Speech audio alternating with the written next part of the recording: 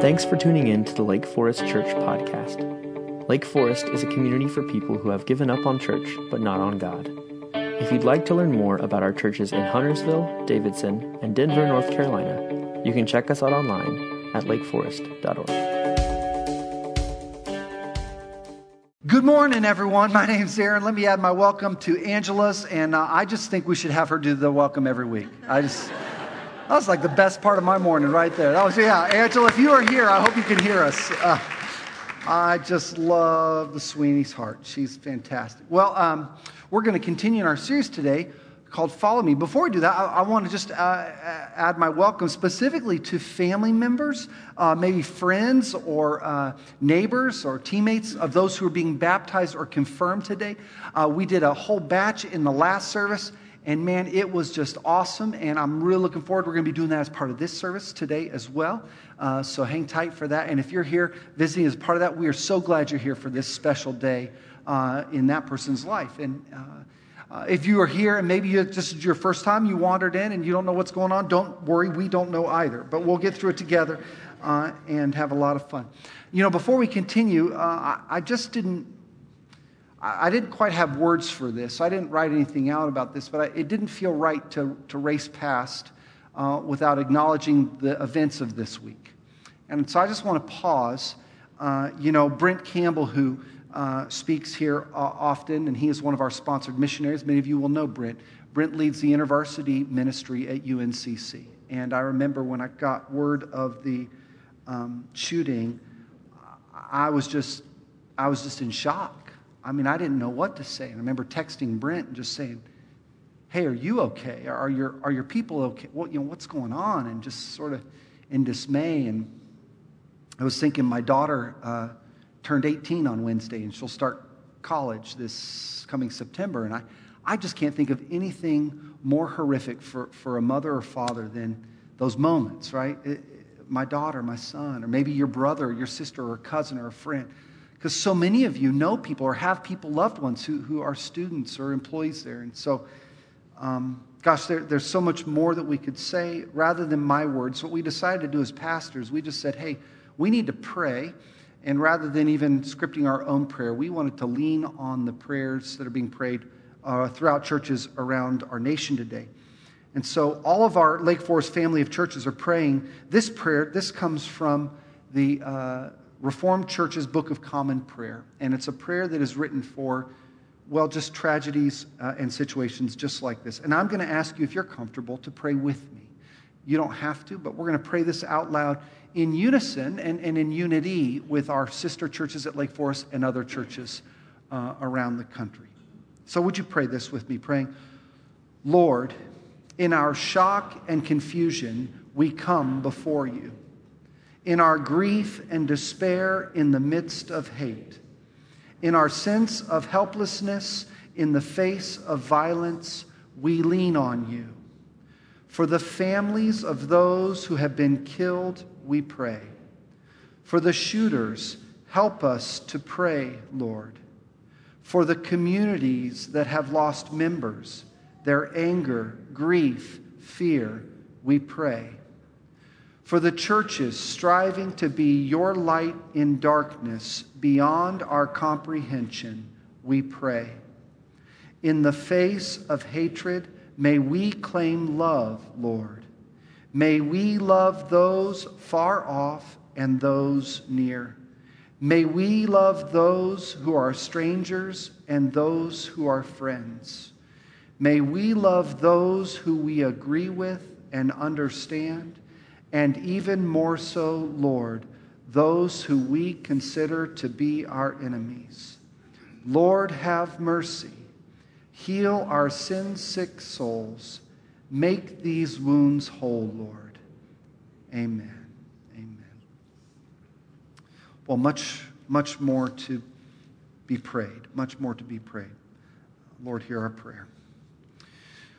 Well, it will feel like a bit of a gear shift, and I apologize for the sudden shift of gears here. But I mentioned my daughter turning 18 this week, and what a marker. That's my first to actually reach adulthood. And so I've got 3 more. So 1 down, 3 to go. Is that how it works? But I was remembering one of my favorite Zoe stories, and I asked her permission to share this.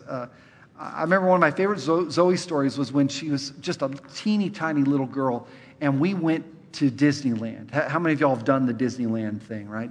I mean, and you do it, don't you? I mean, it's like a thing. We did the Disneyland thing. Of course, we did the California version because we were living in Los Angeles at the time. And here's what I remember about Disneyland. You ready? Here's the one thing I remember. It is freaking expensive there, all right? Like, everything. It costs $1 billion to get in the front door, and then like you get a soda and you're shoveling out hundreds. I mean, it's like nuts, right? It's incredible. And so the whole day I'm just like, because I'm this young dad. We're living on a shoestring budget. I can't believe we're doing the Disneyland thing. This is crazy. And every moment you're just like, kid, you better be having a good time because this is costing. It's like. So then you can imagine how we felt. We got, at the end of the day, we're all tired, and we go into Cinderella's castle, right? This is before it became Frozen Castle. It was still Cinderella Castle. We go in, and we go into the gift shop, and my daughter makes her way over to the rack of princess dresses and grabs this Cinderella dress and holds it up and goes, "Look, Daddy, I'm a princess." And at that moment, my wife gave me that look. You know the look, like, you better buy this dress or it's like over. It's like, all right, honey, let's get you the princess dress. I only need 1 kidney. I can sell it. So we get the dress, and of course I'm like Amazon doesn't even exist. And I'm thinking I could get this cheaper on Amazon. This is like really. So we paid top dollar, got the dress. She puts it on, and then we're all exhausted. We make our way out to the main street, and the main street at the Los Angeles Disneyland is where the Main Street Electrical Parade goes to end the day every day. So we take our space along the sidewalk, and I'm just waiting for the whole thing to be over, beat the traffic to everything I do. And then all of a sudden, the princess float comes trucking down the road. It's got all the princesses on it, and right at the top is Cinderella, right? And I'm thinking, great. So here comes, and then true story, Cinderella looks at Zoe, looks her in the eyes, and goes, "I like your dress, princess."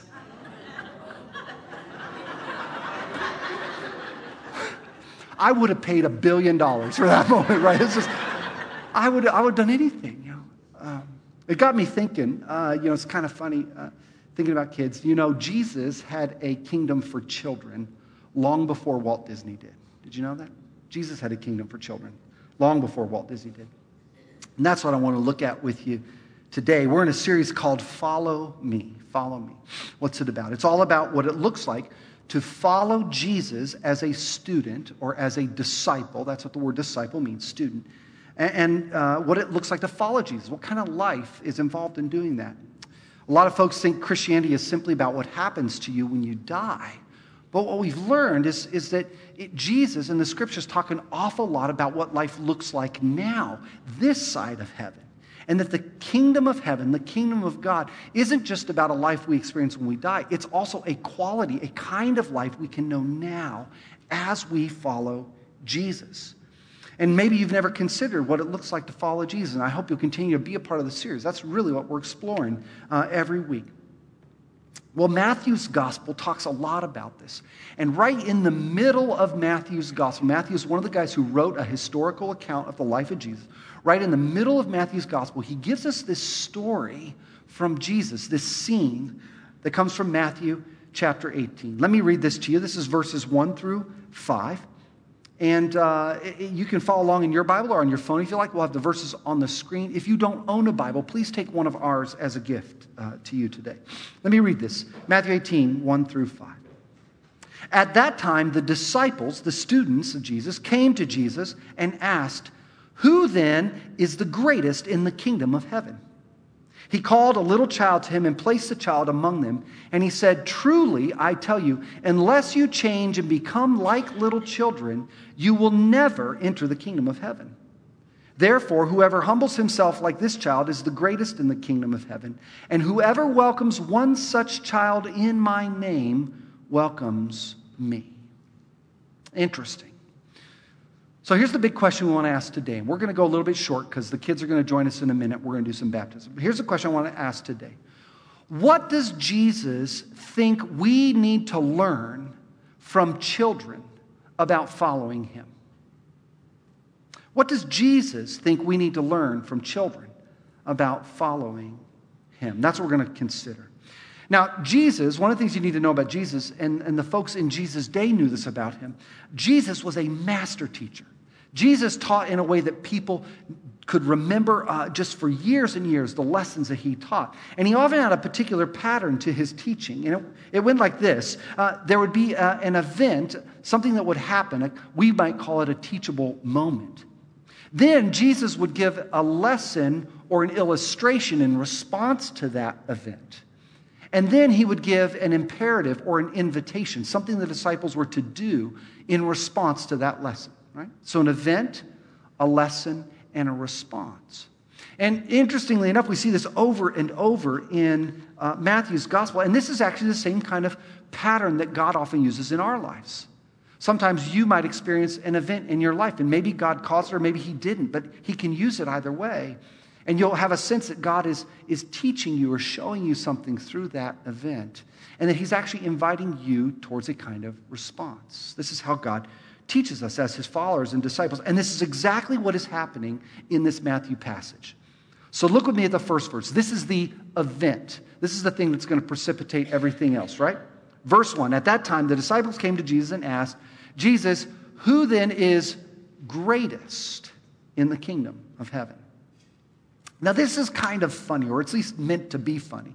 Because remember, these disciples of Jesus, they were on no one's first-round draft pick list when this whole thing got started, right? I mean, these guys are a bunch of bozos, but now they've been following Jesus for a couple chapters, and now they're starting to get all high and mighty. They actually think they're somehow becoming important here. And they start arguing and bickering over who is most important.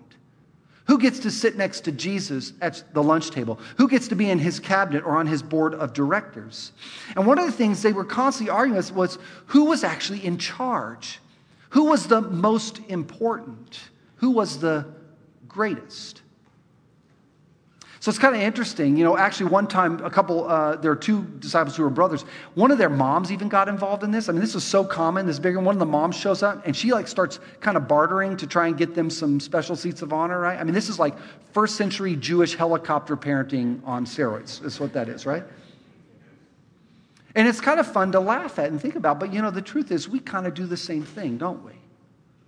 We live in a culture that values greatness. We all desire to be more than the person next to us. And Jesus' followers in his day did the same thing. Jesus' followers were living in a kind of ladder culture.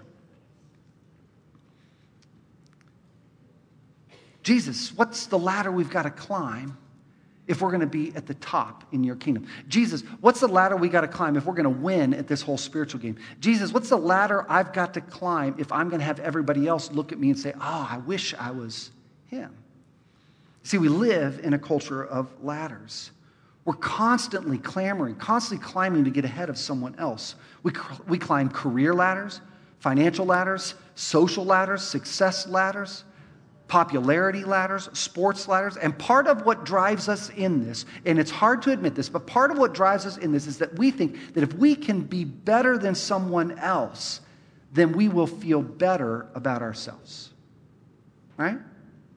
If I can climb the ladder, whatever ladder I'm climbing, such that there is someone else that I can look down at, then as fleeting as that is, as passing as it is, as hollow and shallow as it is, for that moment, I feel better than them. And I feel better about myself. But it never lasts.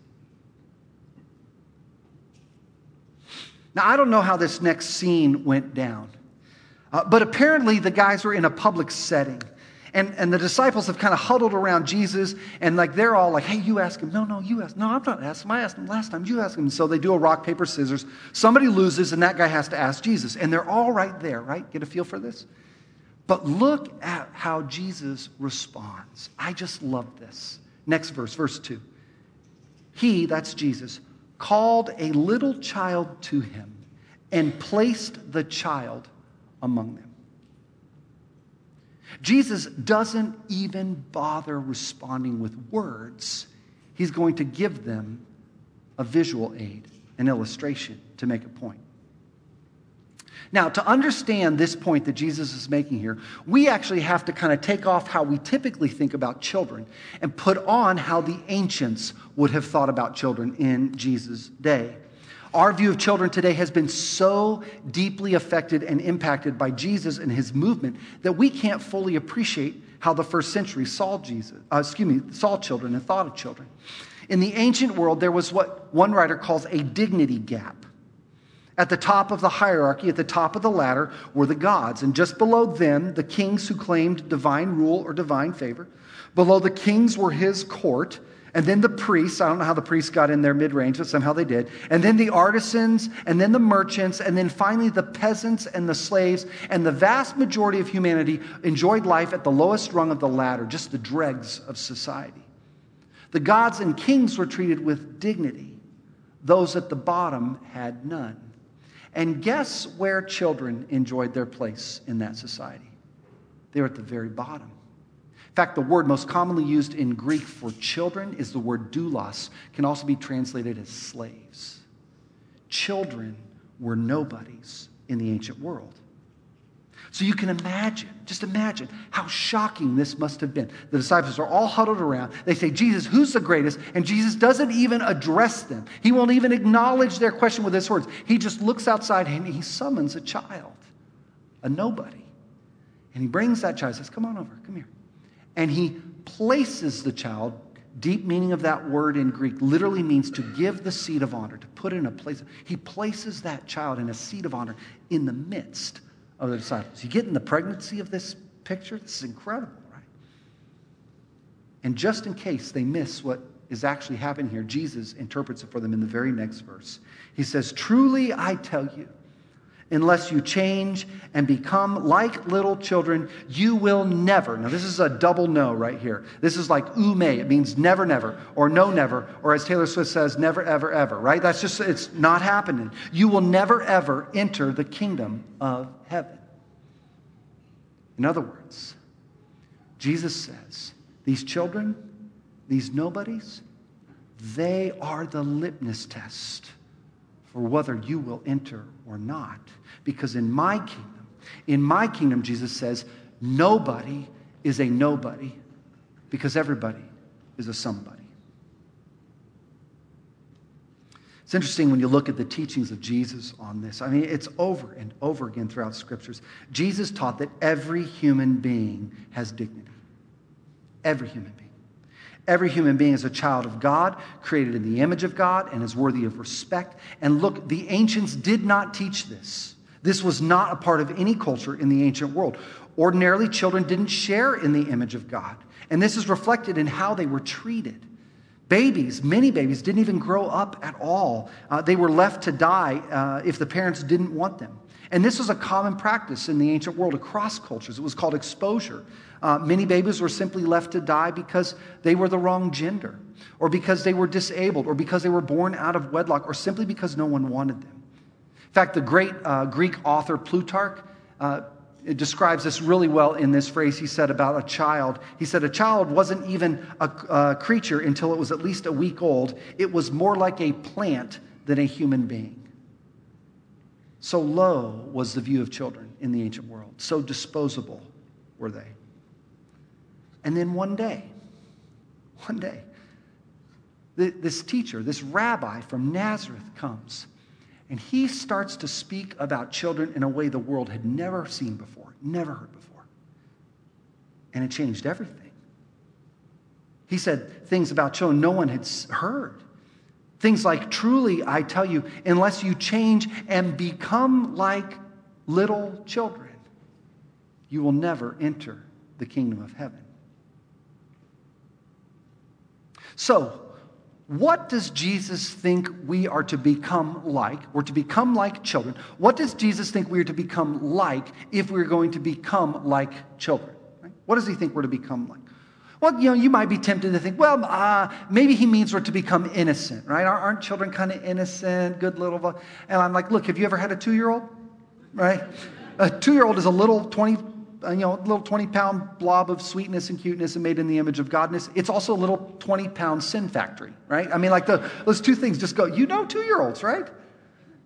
No, it's not the innocence he's asking us to imitate. Maybe it's their naivete. Maybe it's that they're kind of, they just take everything without evaluation. That could not be further from the truth.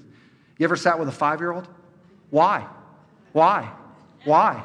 Why? Right? In fact, in a few chapters later, Jesus is going to praise the spiritual insight of children.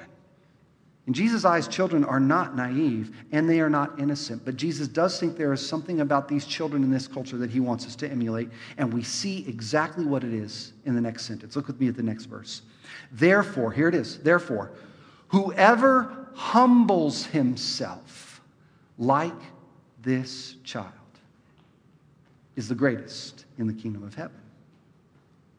When Jesus says we are to become like children, he has one thing and one thing alone in mind, and it is this. It is that we would be marked by humility. This Greek word here is another really interesting word. Sorry to be throwing so many Greek words at you. I just think there's some really fun stuff in this passage. The Greek word for humility here is the word tapenao. There we go. There's my Greek for the day. Which literally means, get this, I just love this. It literally means to make low. To bring low. Therefore, to humble yourself like a child is to lower yourself and say, you know what? I'm going to humble myself. I'm going to make myself low. Get a picture of that? Make myself low. In essence, Jesus is saying, look, if you want to be my disciple, if you really want to experience life in my kingdom, it begins with humility. It begins with seeing people as dignified. It begins as treating others who are different from you, whether higher or lower, as the same. Because in my kingdom, nobody is a nobody. Everybody is a somebody. And if you want to follow me, if you want to become humble like a child, you will, my friend, have to learn how to collapse your ladders. Must become like a child. You must humble yourself. And I got to tell you, I don't know if you've ever taken Jesus up on this, but here's what I believe you'll discover. You will discover that worth and that security and that identity that you were clamoring for in climbing the ladders, that all of those questions, all of those needs are met in a deep and satisfying way when you come face to face with the fact that Jesus loves you and welcomes you as you are. And there is a freedom. There's a freedom in that like no other freedom in this world. Because let's be honest. Group confession, you don't have to raise your hands. All that clamoring that we do, all that, well, I make more than he does. Well, I'm high. Well, all that clamoring, all that positioning, all that striving and climbing, has that actually ever brought any satisfaction in your life? No. Has it ever given you a deep sense of worth and joy? No. Has feeling better than others ever given you a lasting sense of value? No. It comes only from the grace of Jesus.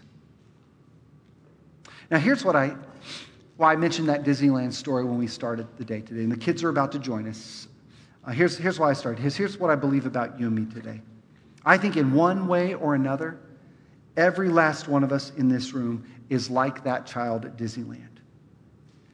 We're standing on the sidewalk and we're in our pretty Cinderella dress, right? Can you picture me in a Cinderella? Don't do that. I'm just kidding, right?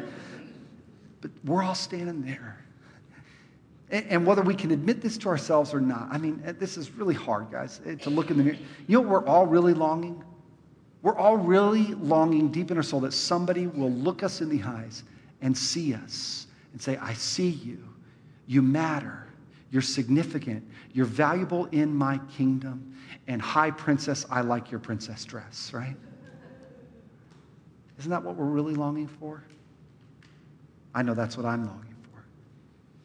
So what if today, as we continue this journey in this Follow Me series, what if today you just considered this? What if Jesus were to look you in the eyes today and say, my son, my daughter, my prince, my princess, I see you. You're mine. What difference might that experience of his grace make in your life? For truly I tell you, unless you change and become like little children, my friends, you will never, never, ever, never, ever, ever, ever enter the kingdom of heaven. Can we pray?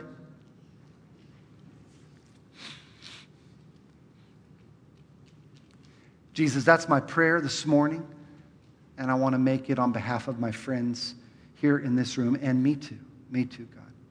For all those times that I strive and clamber up that ladder, oh Lord, would you forgive me? Would you help me to humble myself?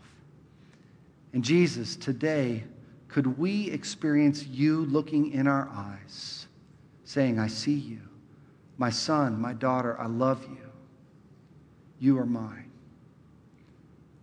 Jesus, would you help us to trust in your grace? Jesus, would you help us to rest in your grace?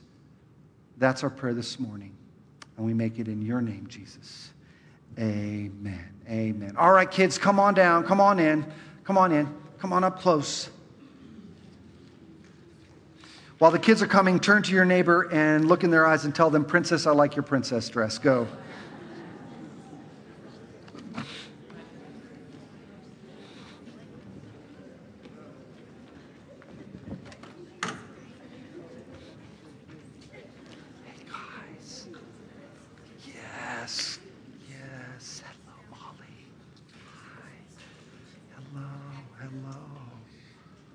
So glad you guys are with us this morning. Really excited.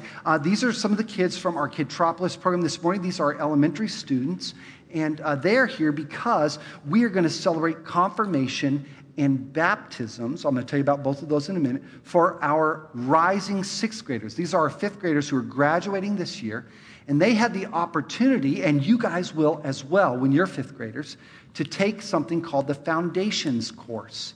And Foundations is a 4-week journey that we go on together where we learn about God's bigger story. But to tell you a little bit more about that, I want you to meet one of our heroes that you guys already know, so you guys have to give him a loud, thunderous applause. But the church gets to know him this morning. One of our teachers from Foundations. Would you welcome Jason Spangler up?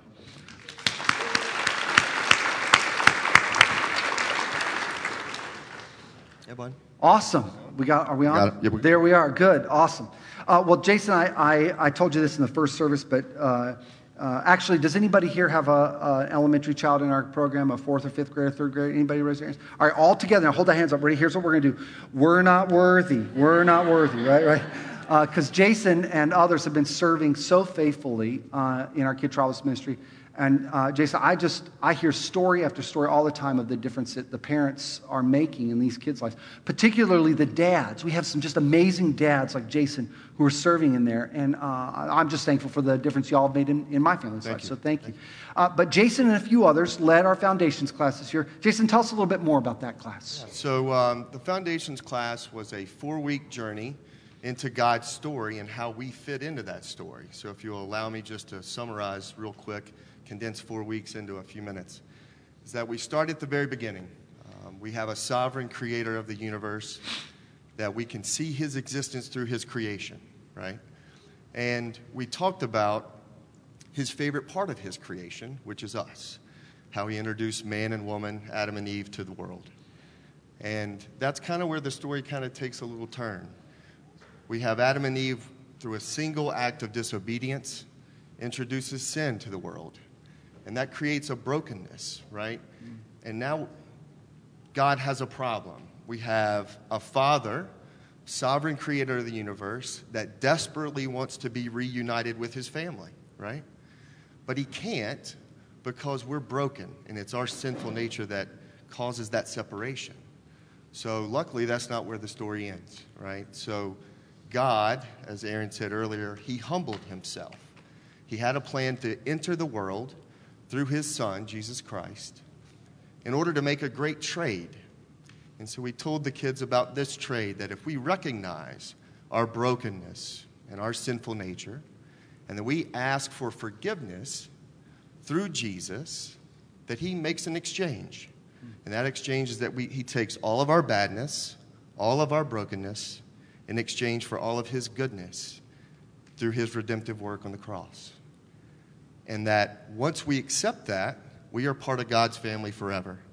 And that is an awesome thing to celebrate. Mm-hmm. And God's going to continue writing his story today through the lives of Ellis and Zach and Avery, reminding us of how much he loves us. And they're going to be showing gratitude and thankfulness in the form of being confirmed and baptized today, showing gratefulness to the Father that they're home, that they are part of his family. And I'm glad that we can celebrate that with you guys today. So Awesome. Well, you guys have an opportunity to be part of that class. Adults, doesn't that sound awesome? I was trying to talk Jason into offering an adult version of that Foundations class because I'd like to. That sounds really cool. But here's what we're going to do. First of all, we're going to do a confirmation. Let me tell you what that is. So, some of you were baptized, or your children were baptized as babies. And that baptism, we do not believe, is based on the faith of the baby. The baby does not yet know how to have faith in God, so it is on the faith of the parents. And so we baptize that baby when there is a believing or trusting in Jesus parent in that couple. And then we look forward to the day when the child will grow to be able to make that decision for themselves, and we can confirm that baptism, hence confirmation, right? So those of you who grew up in kind of confirmation church cultures, that's how that works. So we're going to do one confirmation. Then we're also going to do baptism for 2 of our Foundations graduates who were not baptized as babies but have also come to a saving faith in Jesus, a point where they wanted to make that faith their own and not just mom and dad. So to get us going, let's invite up first Ellis Eatman. Ellis, come on up. Y'all want to welcome Ellis. He's going to be really brave here. Ellis is going to share his God story with us this morning, which I am just so excited about. This is a part of what the graduates get to do through the Foundations class. So Ellis, we're so excited to hear your story this morning. So my name is Ellis Eatman, and this is my God story from Foundations. I was sitting on the couch, and I promised that I love God with all my heart. I asked him to come into my heart. After that, he has been in my heart and will always be in it. I am grateful that I have God, so I can pray to him and go to heaven and have eternal life. Awesome, Ellis. Stay here. Don't go anywhere. And I just want to say a word to mom and dad and sister, because sister's been a part of this too, right?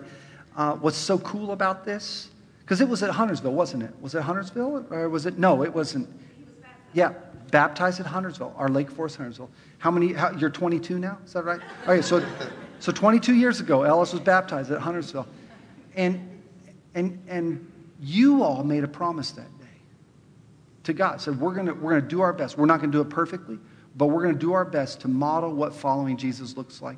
And what's really cool is Ellis has seen that in you in such a way that when he was given the opportunity to say, I want to make that faith my own, he said, yeah, I've seen my mom and my dad and my sister walk that out, and I want to make that my faith too. So I just want to say, job well done, mom, dad, sister, okay? So Ellis, when we go outside, I'm going to take a little bit of oil, and I'm going to make the sign of the cross on you. I'm going to anoint you. I'm going to pray for God's blessing as we confirm that decision. Is that cool? So stay here, step next to Jason, and then we got to welcome up 2 more. So Avery and Zach, why don't y'all come on up and join us? Yay! All right. Now, don't worry, I'm not going to make y'all share your God story, because that would have been, you had no idea. Do you want to share your God story? No, I'm just kidding. We won't do that. But in a minute, we're going to go outside, and we're going to baptize you in the name of the Father, Son, and Holy Spirit. And Jason promised me that he added some extra ice cubes to the water to make sure it was cool enough for you, okay? But we're going to baptize you by symbolically lowering you beneath the surface of the water and bringing you back up, which represents not just the washing of your sins, but also the dying and being raised to life that God promises us as his children. So we're going to do that in a minute, but before we do that, Jason has some questions for all 3 of you. One question, and this is the baptism confirmation question. You guys are going to respond, if you're ready to, say, we do. So I'm going to say, do you? Let's try that again. Do you? We do. Perfect. Then, church, you're going to have a question, because you're making a promise to these guys today too, and you're going to say the same thing if you're ready to make this promise. I'm going to say, do you? We do. Good. Strong, Jeremiah. I love it. All right, so Jason, give us our baptism confirmation question. Do you profess Jesus Christ to be your Savior and Lord? And do you desire to live as a new creation, showing the Holy Spirit's fruit, being marked by love and generosity towards others, and living a life that points to God. Do you? We do. Congregation, do you, the ministry partners of Lake Forest, take responsibility for the continued Christian growth of these students, promising to set a godly example by your own life and to pray for their life of faith? Do you? Would you pray with me?